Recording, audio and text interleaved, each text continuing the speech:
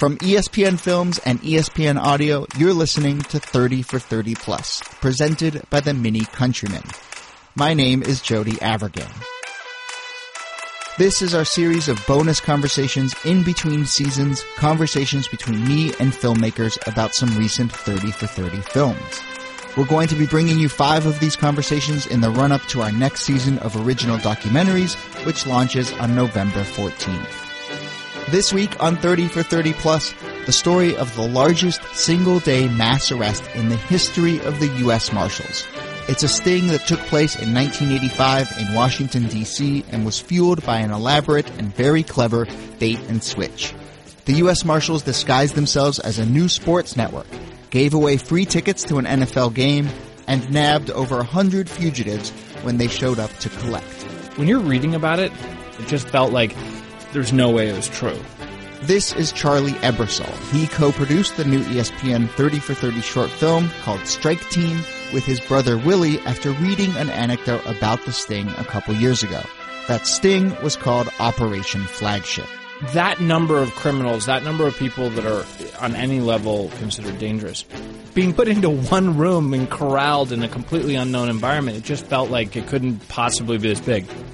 It's a story of risk, reward, and trickery all captured on video at that time, giving Strike Team a feeling that it came straight out of the 1980s. Here's my conversation with Charlie and Willie Ebersol. It begins with Willie.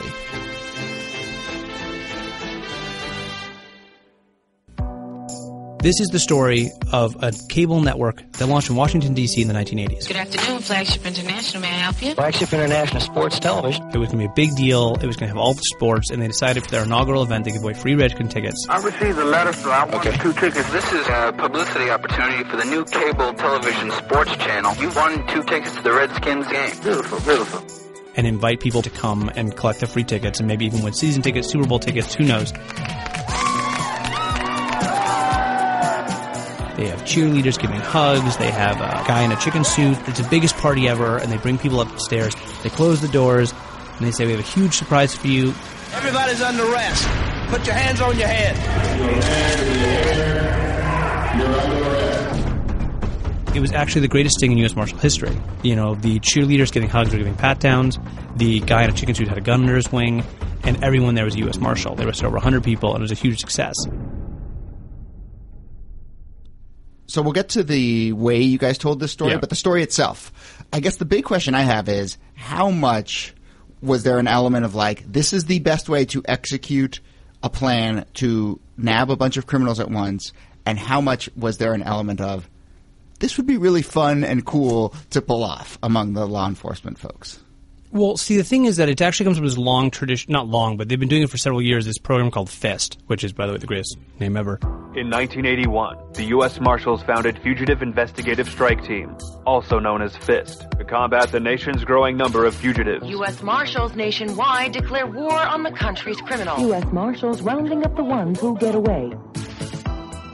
They would go into a community and they would use scams like this to safely apprehend criminals. Because a huge issue, especially in the 80s, but still today, is it's very, very dangerous to go to a home and make an arrest because there's a lot of unknowns.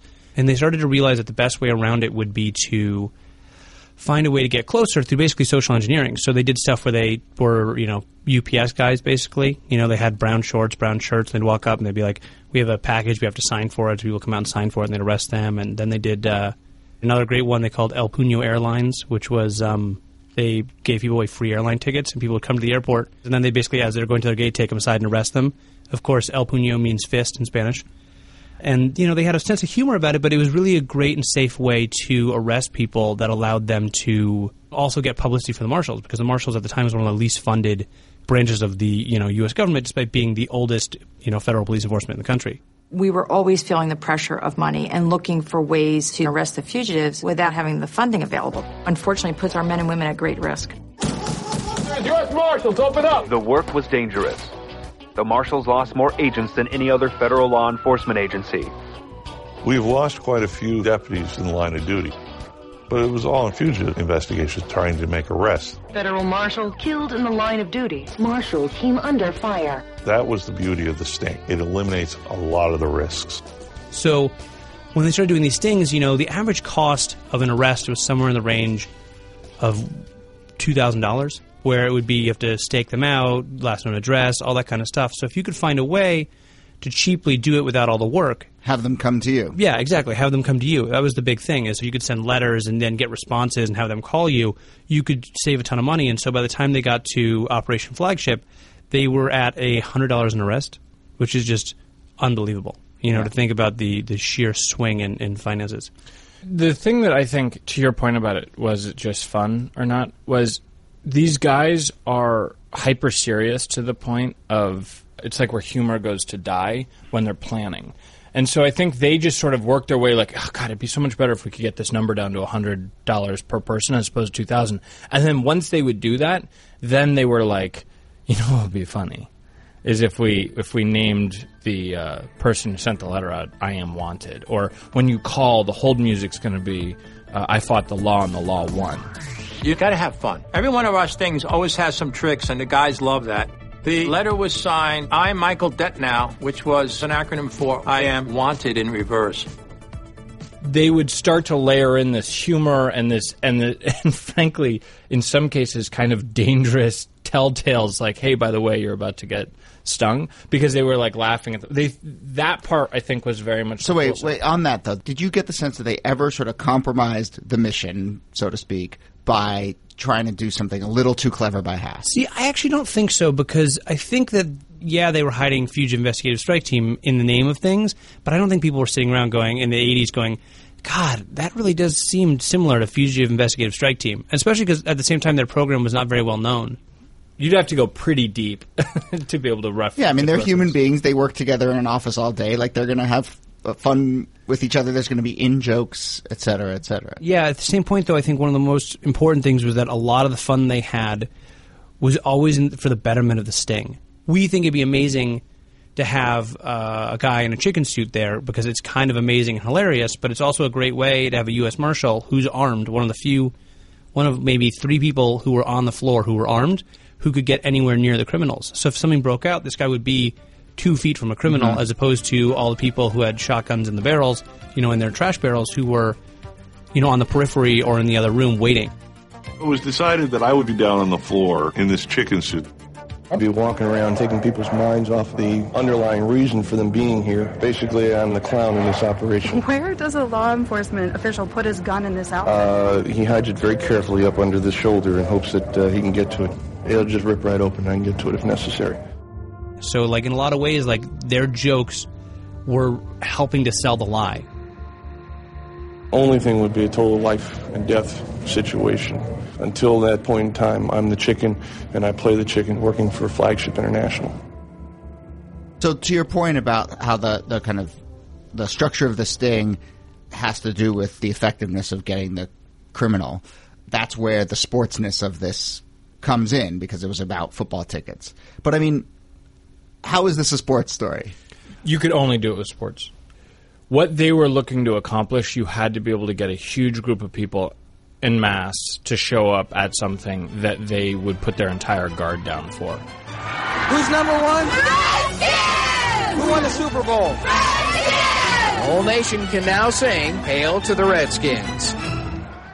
Particularly at that moment, if you were in Cleveland right now and you offered 1,000 people tickets to go see the Cavs play in the NBA Finals, you could probably redo this sting exactly the same after people had seen the documentary that Willie just directed, and people would still show up to go to it because they're blinded by the fact that they want to see Braun. And so there was something about the Washington football team at this moment that made it just the most attractive thing? Not just the team, but the actual games. It was a really big deal to go, and the tickets were highly sought after. Redskin tickets, that's the holy grail of Washington, D.C. I had never been to a Redskin game myself. I couldn't afford it. It seemed like it would attract a high number of people. It's a very real opportunity for the good guys basically to trick the bad guys. Back then, it's like you weren't accessing on your phones, you weren't watching it, it's only on TV. If you weren't local, you were only seeing your games, if they're nationally televised. Like, they'd done concerts like that a year or two before, and they'd arrested a few people who had been thought they were going to the concert. And it was like 4 or 5 people. It's like to find something that could so unilaterally appeal to such a large group. I mean, that's why it's the single biggest single-day sting in the history of the U.S. Marshals is because they did it with sports teams. Coming up after the break, Charlie and Willie Ebersol discuss how the Marshals' greatest sting was nearly sunk when a real cable network confronted their fake enterprise.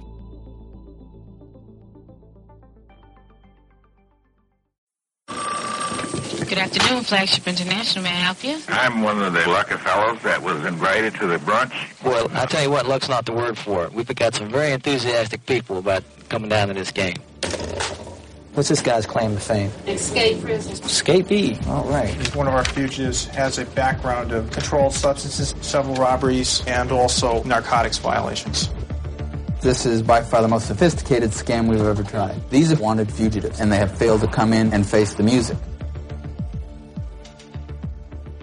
One thing worth noting is the team didn't know about this. They weren't on board. The Marshals just kind of did this thing and used not only the name. Not only did the football team not know, but one of the great stories is, so they create this fake sports television network. And the sports television network is going to be competing with all the top networks, ESPN, etc. Well, not only that, but they have the Flagship International Sports Television has the exclusive rights to the Redskins and the Capitals and the Bullets, which the U.S. Marshals just threw in the letter. So a little less than a month before the sting, they get a call on the Flagship International, and they're like, "Who is this?" And the woman says, "It's Flagship International. Who's this?" And the person on the phone says, "This is Comcast." And the general counsel for Comcast. And we're going to sue you because you do not have the exclusive rights to the Capitals. We do. And they sent a cease and desist letter. They sent a cease and desist, and so they actually had to go, the Marshals had to go meet with them and sit down and say, "We are completely fake, you're right, but it's not what you think."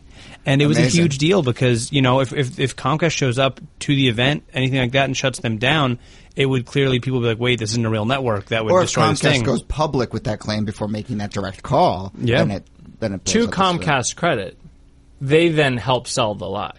Yeah, I mean, they then were totally, on board and laid back and didn't get involved. But I mean, if you think about that, you're right. Today, someone might be like on Instagram or Twitter, be like, that's not possible. There's someone else who has the rights. Yeah, they were able to kind of create this fiction and then control that narrative for weeks and months leading up to it in a way that I think today word would get out. People would start to try and corroborate the evidence somehow. Well, that was one of their biggest fears, is they were concerned that when people showed up in line, that they would recognize the other criminals and realize that everyone there they'd seen, or several people there had seen in jail. And that's when they thought things would go bad. The risk involved for the Marshals can't be understated. Had it not worked, it would have decimated the Marshals. And I think that's something it's hard to convey.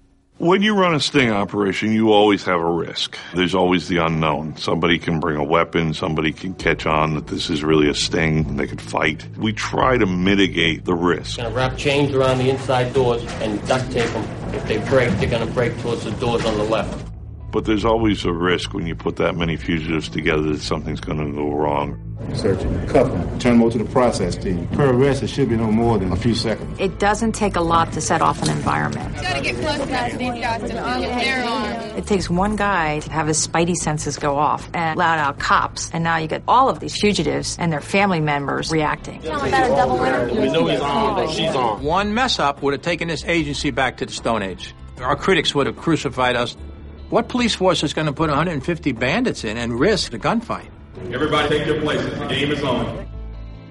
So let's talk about, obviously, a key part of this story is that there is just all of this footage sitting there because they invited a TV show to come in and film them. But did they do some of the filming themselves as well? No, internally? they did not. One of the things that's amazing is that this got a lot of national coverage from all of the late night networks, but they were also had a crew embedded from West 57th, which was a news magazine show at the time for CBS. It was such a ahead of its time kind of show that was doing really deep dive, hands-on coverage. It's funny now, looking at reality TV, how far ahead this was. West 57th was the 80s version of Vice. If 60 Minutes was for your dad, this was for you.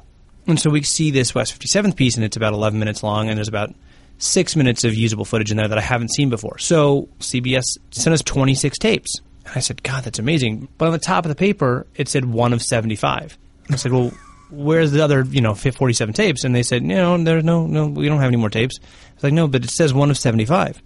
And so we called and said, can you please look in your archives? And they're in Jersey. And they're like, fine, we'll go look. And they said, oh, we actually have 73 tapes.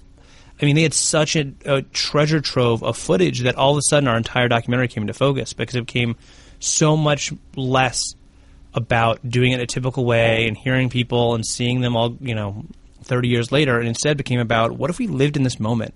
I think it's like a nice instructive moment about like in the creative process where you know that you have something. The weeks and weeks of finding these tapes and going out to Jersey and watching them all, like that was where you actually knew what you had. So I don't know. I just think it's like instructive to point out that like a lot of the work has to go in before you even know up or down or what it is. Every decision creatively was born out of that. And so when we found that footage, it was a godsend in a way. It's not nearly as an amazing story if it's done entirely through vintage still frames and talking heads, because to us, you can't capture the insanity and the brilliance and the all-immersiveness and also the fact that it really worked if you can't see it. Being believable in your roles is going to get us through this thing. Sell them on the idea that this is flagship international sports television. We have several people who have a track record of carrying a piece. Does anyone have anything else? If not, then Merry Christmas. We'll see you bright and early Sunday morning. When we originally went and pitched, we were like, we're big Miami Vice fans. We want to do like an homage to an 80s cop, Hill Street Blues, Miami Vice, A-Team, that type of thing. And in doing so, we want the entire story to unfold in the place and have that music and flair and everything that was of the 80s. And it's a leap. The audience has to sort of be on board right from the get-go to sort of buy into it. And to ESPN's credit, they leaned in and let us do it. Well, my favorite section of the entire documentary comes in the middle of the second act, and it's after they've prepped everybody and given a speech and talked to the marshals, and you see them practicing the night before. You see weapon drop, and that's it. We'll take it from there. Now, we really have a big surprise for everyone. I hope everybody's happy this morning because you're all under arrest. Put your hands on your head and don't move. All right, back again one more time. Hands on your head when you hit your spot. They got no, what did I do with it? Yeah. It would have no place in a documentary that was told traditionally because you wouldn't have the footage and you would just be like, yeah, we practiced a lot and we were very nervous. And that would be the whole section. But because we have this footage, we can drop the interviews and just sit there as they're running through and Bill Deegan, who's another U.S. Marshal who ran their special operations group, is sitting there in the back room telling these guys like, shut up, listen, pay attention. When they say surprise, you need to run out. And lo and behold, when the sting goes down and he says surprise, no one runs out right away. Nobody showed up. And that's and I really got scared then. We got a big surprise for you. We got some additional tickets, so just stand by. If they attack me, I'm at their mercy. On behalf of Flagship International, we really have a big surprise for you today. Everybody's under arrest. Don't move. Put your hands on your head. And that was something we could truly set up by having seen it. By having seen it the night before, trying to get the timing right and trying to hear him through the door and not knowing what the sound would be like and what the tension would be like. And that's just unbelievable to me. The one thing that I loved doing about this was getting to have some fun with it as well. And so, there's a huge element of it that we love to get to use, we homage the A-Team voiceover. Yeah. We have a really fun title sequence. So for me, it was there was just nothing more fun than just getting to have, to try to capture the fun they had. Yeah, it's also something that they say so well at the end, which is, at the end of the doc, Tom Spillane says, the Marshals are a lot safer now, but they had a lot more fun back then. And I mean, you just on some level, this you almost couldn't do it today. It's such a perfect moment in time when sports and creativity and law enforcement, everything came together in such a perfect way. Yeah, for sure. And I think from everything from the format to the music to the voiceover to the graphics, it feels like you have slipped a VHS tape in or maybe a beta tape in, and you're just sitting there and watching it. All right, Willie, Charlie, Ebersol, thank you so much for coming in. Congratulations on this film. It's really fun. Thanks. Appreciate it. Willie Ebersol is the director and producer of the new 30 for 30 short Strike Team. His brother Charlie is executive producer. You can find Strike Team in the ESPN app. We've also included a link to that in the show description. Just click and you can start watching right now. It's a really fun short film. And again, if you haven't listened to our podcast documentaries, you can hear them at 30for30podcast.com/season 1 or click the link in the episode description. And remember, season 2 launches with our first episode on Tuesday, November 14th.